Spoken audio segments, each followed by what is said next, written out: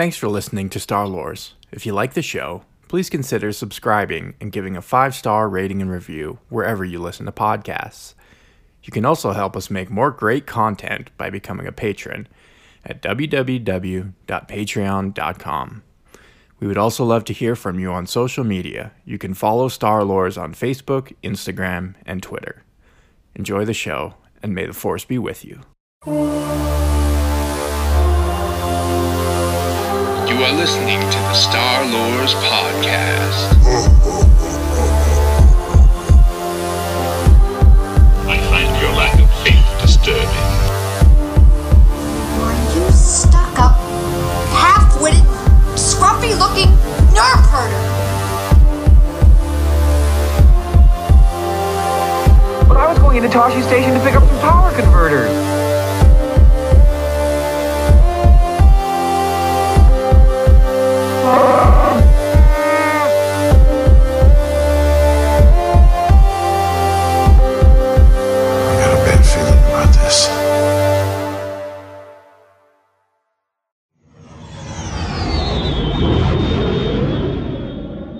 In this episode, we will be reviewing the Dark Horse Comics graphic novel, The Dawn of the Jedi. Released from 2012 to 2014, it was among some of the last material written prior to the Disney acquisition of the Star Wars property.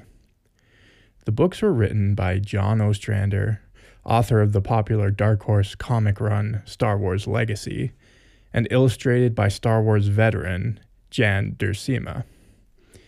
If you have not read the series and would like to, this is your obligatory spoiler alert.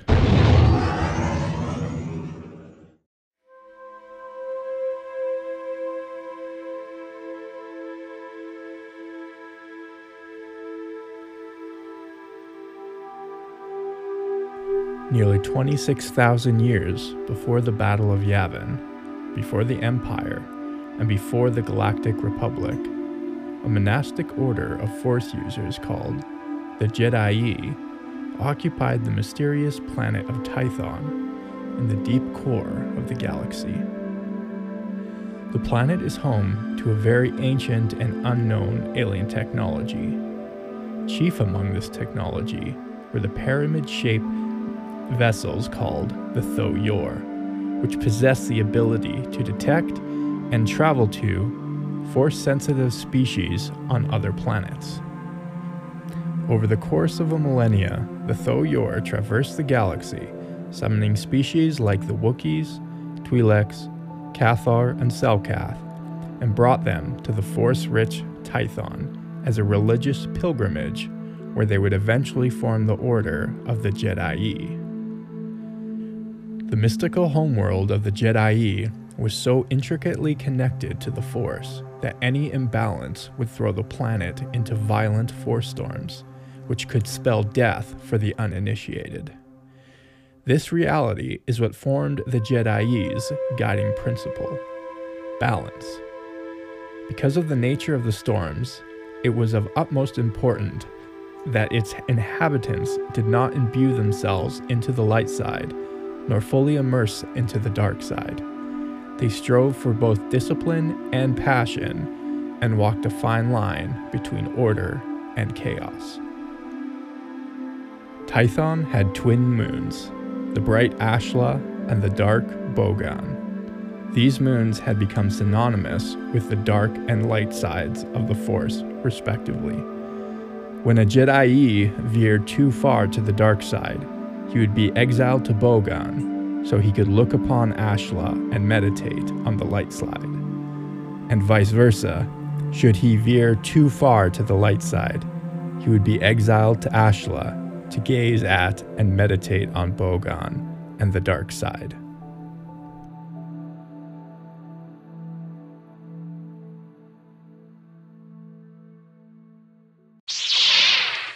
The Jedi code goes as follows.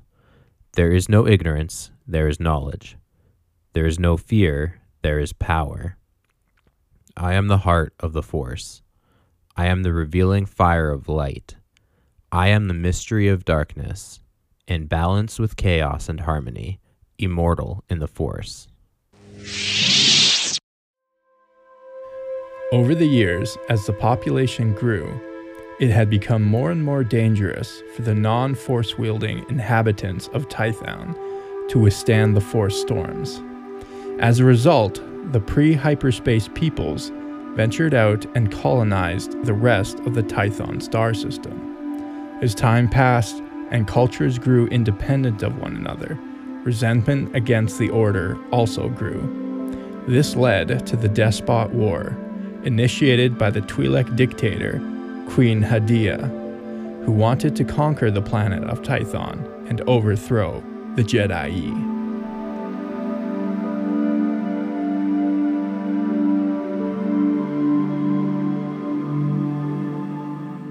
12 years after the conclusion of the Despot War, and several thousand light years away, the first civilization to achieve hyperspace had been wreaking havoc in a vicious galactic conquest, the Rakatan Infinite Empire. The Rakata, also referred to as the Builders in BioWare's Knights of the Old Republic video game, were an extremely Force-sensitive yet barbaric species.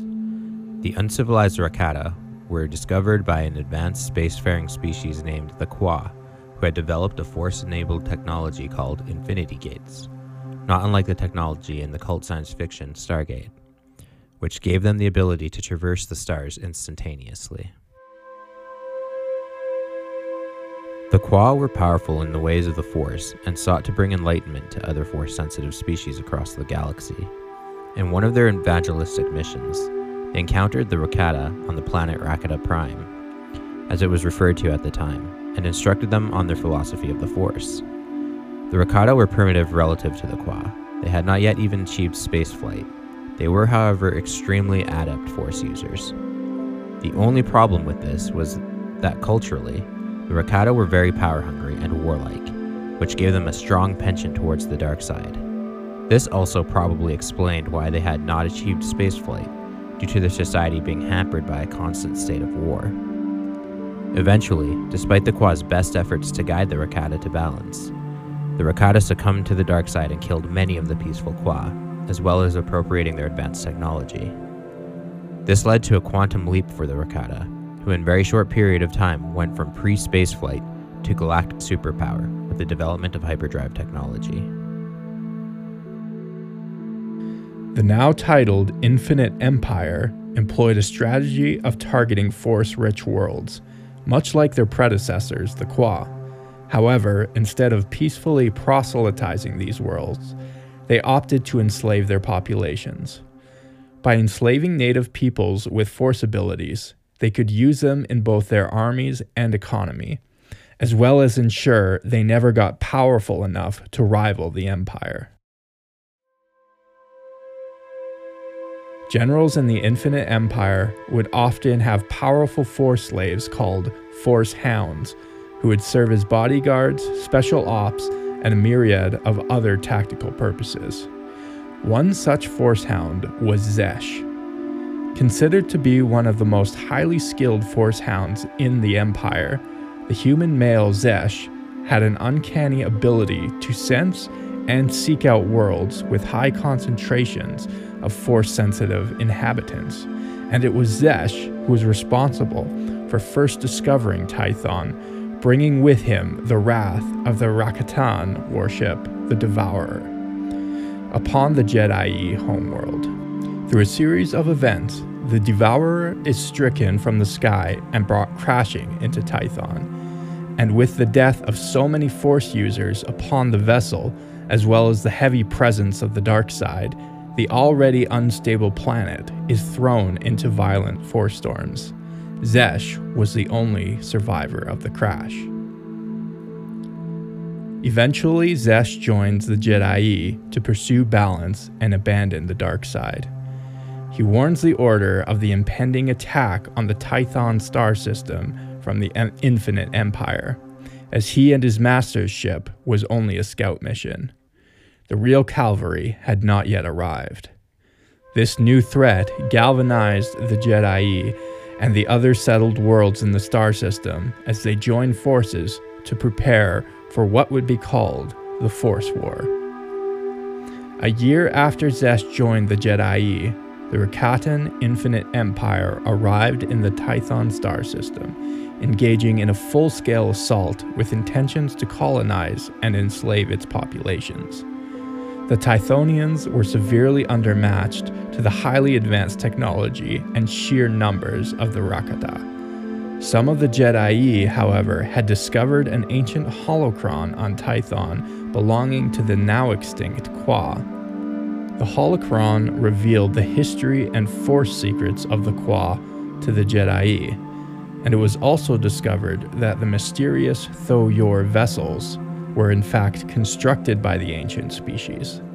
Upon deciphering how to trigger the Tho-Yor's defense system, they emerge from Tython fully operational and completely wipe out the Infinite Empire's fleet in the star system, winning the war for the Jedi.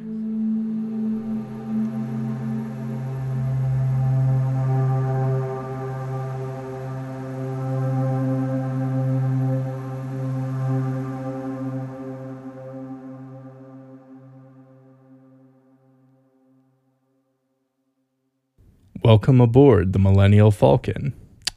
So, Christian, Dawn of the Jedi, our review.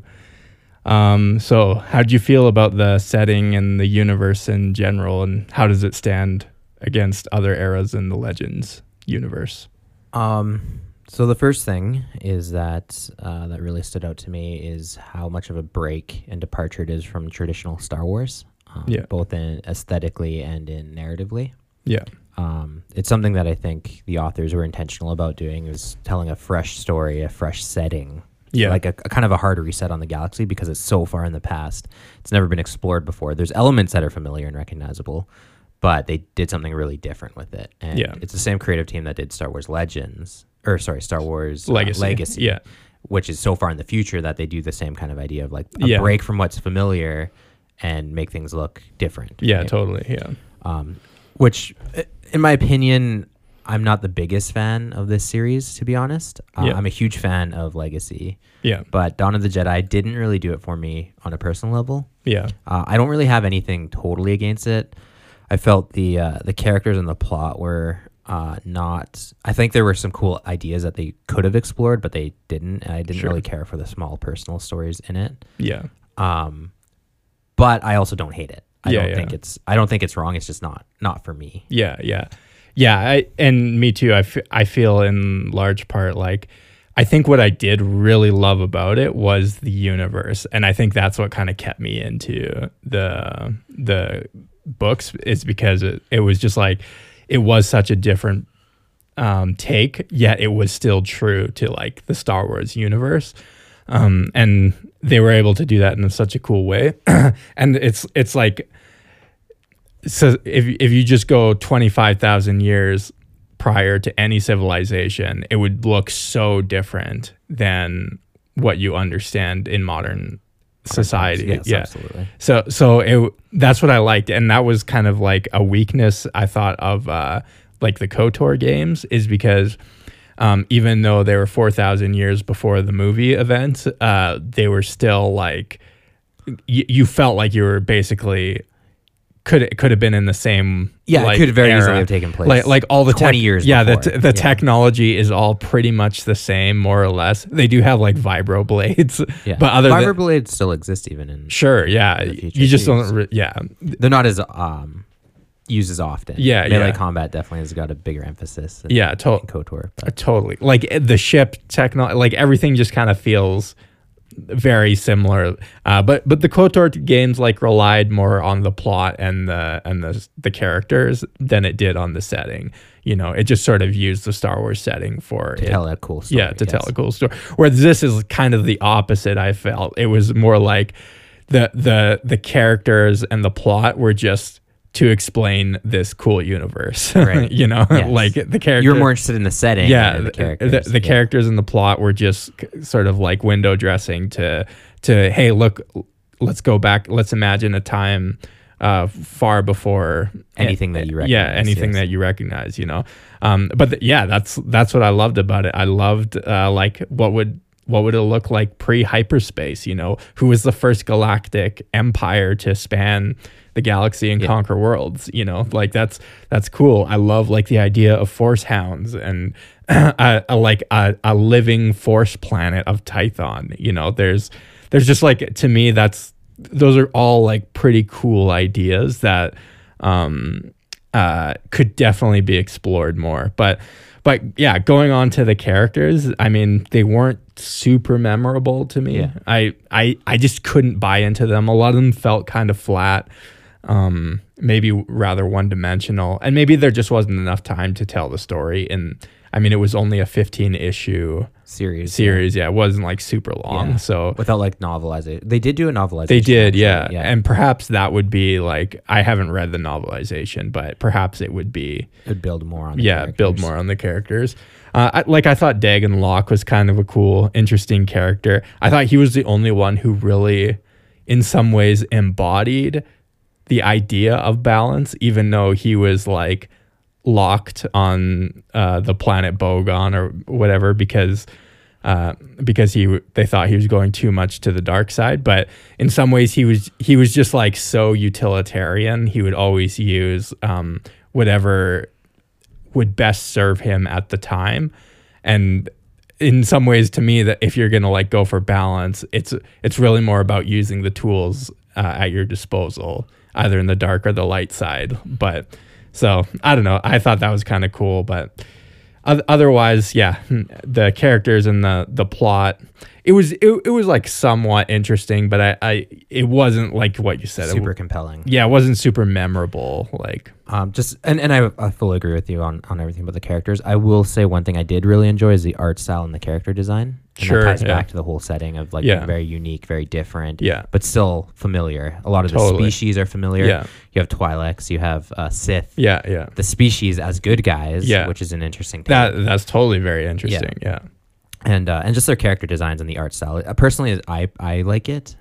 Art style obviously is very personal. Yeah. Some people like one style, some people like the other, especially in this medium of comic totally, books. Yeah. But for me, I very much appreciated the style and the artwork. I did like I very much enjoyed the artwork, and it just brought that aesthetic to the universe that you're in, and they did a good job with that. With feeling kind of like I want to see a different era in Star Wars that doesn't feel exactly the same. But yeah, so that was like, to me, that was the cool thing. And like another interesting thing was their take on John Ostrander's take on lightsabers. It was whereas you had to use the dark side of the Force. It's a dark side invention. Yeah, exactly. And that's kind of an interesting take on lightsabers, you know. So that's actually something that I dislike how they handled that. Okay, and why is that? So the first thing is there should be a distinction. What they use in this series are called Force sabers, right, which are actually different than light. That sabers. is true. Yeah, good distinction to make. Yeah, and they're functionally they seem very similar. Yeah. But Force sabers are more in tune with the user's abilities and are turned on and off. Yeah. Through the Force, they don't have a functional switch. Yeah. I do believe they still use lightsaber crystals. I forget what they're called off the top of my head. Was it Kyber? Kyber crystals, yeah, yes. Kyber crystals. I don't know if they use Kyber crystals or not, or if they use some other kind of technology. But they are functionally, in every way, they seem like a lightsaber. But are distinct. And the other thing that kind of gets me about that is you have almost kind of two competing origins of lightsabers. Okay. In some of the older kind of Marvel era, so Marvel did a little bit of work in the past, Ancient Jedi. Oh, did they? Earlier than this, later than Dawn of the Jedi. Okay. But in our timeline, it came out like I think in the 80s or 90s. Yeah. And so for their lightsaber development, before Dark Horse had got the rights. Yeah. Okay. And they did the similar thing where they had a very unique take on the galaxy, on ships, on weapons. They tried to make it look different and distinct. And in that era, the origin of the lightsaber is very different. They have like a power pack that's on your belt and it attaches to the handle. And I thought that was a very cool, unique take. That feels very like Ghostbusters to me. Yeah. It looks interesting. Yeah. And but then you had this new Force saber that functionally looks like a lightsaber. Yeah. It's totally detached. It's just the handle and everything. So Yeah. I think it was just, I think it was an unnecessary addition. Yeah. And To me, it just felt like they were trying to use their imaginations on like how could they reinterpret the lightsaber. Yes. You know? Yeah, and this is something I didn't really care for personally. Fair enough. I didn't enjoy that. Yeah. To me, I didn't really. I kind of feel neutral towards it. I thought it was kind of, that's like an interesting interpretation of it. I didn't like to. It was believable enough to me, but I don't. Actually, I don't know. Thinking about it, even is like, why should only the dark side be able to use? Yeah. Yes. If you're simply just using your mind to activate a mechanism. Yeah, and I think it was tied with the use of it. Lightsabers initially, Force sabers being used as a tool of violence. Yeah, Not really yeah. something, in theory, that a pure peace-loving Jedi would necessarily invent. A Jedi, but a Jedi-y. Sure, and that's the Like- thing. The Jedi, they always play on the fact that they're more gray. They're more in between. They're not. They're not Jedi. They're not Sith. Exactly. Yeah. And so that's kind of lost in the explanation then of like, okay, Yeah. The Force Jedi saber- shouldn't have some kind of like Restriction. hard and fast commitment to like pacifism or anything like that. Yeah, they're more open to interpreting both sides. Right? Yeah. They are still engaged and open to their emotions, and that's actually an Totally. important part of it as well. Yeah. There's something else I was going to say on lightsabers, and I kind of lost my train of thought. Oh, well, just in general. So even despite like kind of like their break from the tradition, Yeah. overall, I do respect that they seem to really try to connect Dawn of the Jedi with the overall Star Wars universe. Yeah. Even though they were running off and doing their own thing, Yeah. they're respectful of everything that was already established. They're building on things that already existed. Yeah. They're adding backstory to characters and civilizations like the Rakata that appear Yeah. in KOTOR. Yeah. So it seems to me... It didn't feel like they were like retconning anything from. No, yeah, exactly. They were... Which is a temptation, I would think. Yeah, whenever you're given like Yeah. a blank pass with Yeah. this like open space to Yeah, do whatever totally. you want, Yeah. they very well could have started retconning and doing like completely going off the deep end. Yeah. There are some important elements that we'll talk about in a sec regarding kind of retconning and the philosophy of the Force. Okay. But before we dive into that, just overall, that aside and the Yeah. lightsabers aside, Yeah. overall, I think they did a good job of trying to stay true to the soul of Star Wars. Yeah. I guess I should say in terms Yeah. of like everything else. They're really trying to make it tie in. You know, Yeah. it's not like a whole cast of completely indistinct alien races that you have no idea what they are, who they are, or where they come from. Right? They're Yeah. really just trying to explain the origins of things that are familiar. Yeah. But leading that into the huge break, and I'm even hesitant to call it a break. It's a very strong interpretation, that even one that I agree with fundamentally, but I think people like George Lucas don't accept. Okay.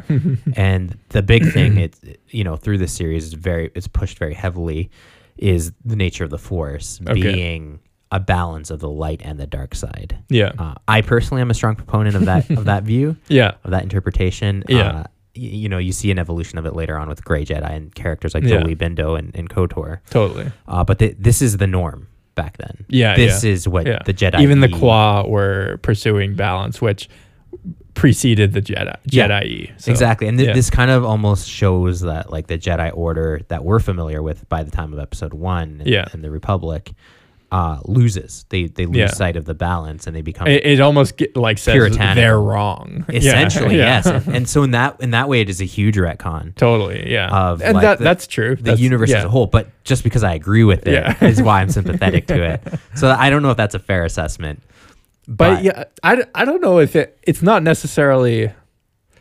Maybe it's a retcon of like George Lucas's vision for what the Force is supposed to be. But it doesn't like necessarily change, like it doesn't change the story in any way or no, change. like in hard terms it doesn't, but in philosophical terms it changes a lot, right? Again, Sure. the Jedi Council is very much in the wrong. Right. It does also lend credence to Luke's new Jedi Order too, though, because in his new order he becomes less puritanical. Right. Yeah. He allows a lot more things. Like, marriage and right. Exactly, and that those expressions of positive emotions, like love and caring for your friends. Right. Yeah. And in the Legends, Luke Skywalker, it is almost like Luke reforms the Jedi Order. He's sort of like the John Calvin of Yeah. of the Yes. Jedi Order, right? Like Yeah. he breaks from the so-called Catholic Church that's been around for thousands of years, and And then, has very established doctrine. yeah, and then sort of like says no, like we don't have to do it this way, you know. Yeah. While still keeping true to the essential faith of the Force. Yeah. Right. Exactly. Yeah. So in that context, like it is a very complicated issue, one that like we could do a whole hour episode on this alone, which I totally. don't want to capitalize on, but it is one of the big aspects of this series, and it's a story element that's leaned on very heavily. Yeah. Like you can't go like 10 panels without Totally. balance being brought back Yeah, as a yeah, concept. yeah. You know, having it have a very physical manifestation in the moons Yeah. and the Tython system. So and to be fair, there's a lot of expanded universe stuff that George Lucas hated, apparently. yes, yeah, and George Lucas also has a horrible habit of going back and retconning his own stuff. Oh, okay, yeah. Even you can see that. Even But he still wanted to make money off it, so Right, he's of like, course. So he I'll just lets license it go. Yeah. But even with Lucas too, right? Like he goes back and is always reworking his stuff. You can see Yeah. that in all the editions of even the original trilogy. That was Totally, released, yeah, right? yeah. So you know there are also even big out of universe questions about who is the keeper of, you know, the keys of canon Yeah, with Star totally. Wars, and those questions become even blurrier with Disney. You know, if the original creator sanctions something, is that, you know, Yeah, the ultimate yeah. authority is this new interpretation? If you sell your IP, is the new creator like just as valid as the other ones? Are we free to pick and choose what we choose to believe? Yeah. You know, Totally, yeah. There are serious questions about canonicity just in general. But even in let's call it the Disney Star Wars, they kind of go more towards like, especially in The Last Jedi, to more towards like the Jedi Order was wrong, and that it's not as black and white as you think. I would say that was more of the last Jedi's attempt. Yeah. Then, because that's also where it contradicts too with Yeah. with Abrams' interpretation. Johnston Totally. seems to be trying to push back to this gray middle ground. Yeah. Which is something, despite the fact that I despise that movie, is something Yeah. I can appreciate, and I thought that movie was going to be more about. No, but what I always say is Disney just takes the good ideas from the former And just runs it into the ground. Yeah, exactly. Yeah, but it is an interesting concept, and I do personally fundamentally agree with what balance should be. Yeah. Being something more akin to the Jedi-E's interpretation. Yeah. Than the modern Jedi Order, or Totally. Republic era Jedi Order, I Sure. should say. Yeah. And including Luke's new reformed Jedi Order. Yeah, as well. yeah, because Luke isn't necessarily going for balance either. He's it's just still being less puritanical, like you said. Absolutely. Yeah. And then one final apology I just kind of want to make is in our previous episodes, you might recall us mentioning the origins of the Jedi and the Jedi-E. Yeah. We often call it the Jedi. Yeah. Just based on how it's spelled. But I think, Jordan, according to your research, Yeah, it's hard to find. I couldn't find any official John Ostrander like confirmations. Interviews? Yeah, of how to pronounce it. But I think from the best, and I agree with this interpretation, is there's two I's at the end. Yeah. And that would lead to like an E sounding at the end, Jedi-E, and that kind of does make sense. And if it's Jedi, it literally doesn't sound different than Jedi. I mean, it depends on the inflection. Yeah, I know, but it's such a minor. Yeah, yes. Like that would make more sense to me, that he put the two I's at the end to make that sound but More distinct. Yeah, more distinct from the name Jedi. Right. Yeah. So that's all I had to say about it. I'm not 100% sure that is the pronunciation, but I'm leaning towards, and we use that pronunciation in this episode. But just in your mind, whichever interpretation you want to. You know what? After writing this, I'm like, it's Jedi-E now. That's kind of like, it's in my head. It's the permanent one. Yeah, it's the one. But I think it's Jedi-E. If anyone knows any different, if they dispute that or have a source, evidence, have like an interview with John Ostrander, or even rules of the English language that can shed light on this if you're an English major or anything fair like that. enough. But that's about it. Anything else you wanted to add, Christian? No, sums up my thoughts. It's an all right series. Yeah. Definitely worth a read through for the art and the world building, but not too invested in the story itself. Yeah, I would even say, hey, I'll recommend you read it. Like, I'll recommend you read it, support the authors or whatever. But at the very least, it's interesting to just skim through like the Wikipedia articles and just kind of get an idea. Of the galaxy at a different time. Yeah, exactly. And the origins of the Jedi is very interesting as well. Yeah. Anyways, just so everyone remembers, we are on Patreon. You can support us there if you want to see more cool content. We also are on all the socials: Twitter, Instagram, Facebook. Well, 3 of the socials. The 3 big ones. And then you can email us as well. Just search the Star Wars podcast, Twitter, Facebook, or Instagram, and you'll find it on Google. We're also on YouTube. Yeah, we're working on. Yeah, we're trying to work on our YouTube channel. So give us a sub there. I'll reach out to us. Let us know what you think about our content. If you have any corrections, anything you want to chat about, even Star Wars related. Even just join the conversation. We're always open to people jumping in. And just excited for season 2 coming soon. Yeah, season 2 is coming soon, so don't unsubscribe to us. Stay subscribed. That our podcast will pop to the top when the new episode comes out and when season 2 starts coming out. And that's also why you should follow us on our socials so that you are up to date. Yeah. Yes. Cool. See you guys later. You are listening to the Star Lords Podcast. I find your lack of faith disturbing. Are you stuck-up, half-witted, scruffy-looking nerf herder? But I was going into Toshi Station to pick up some power converters.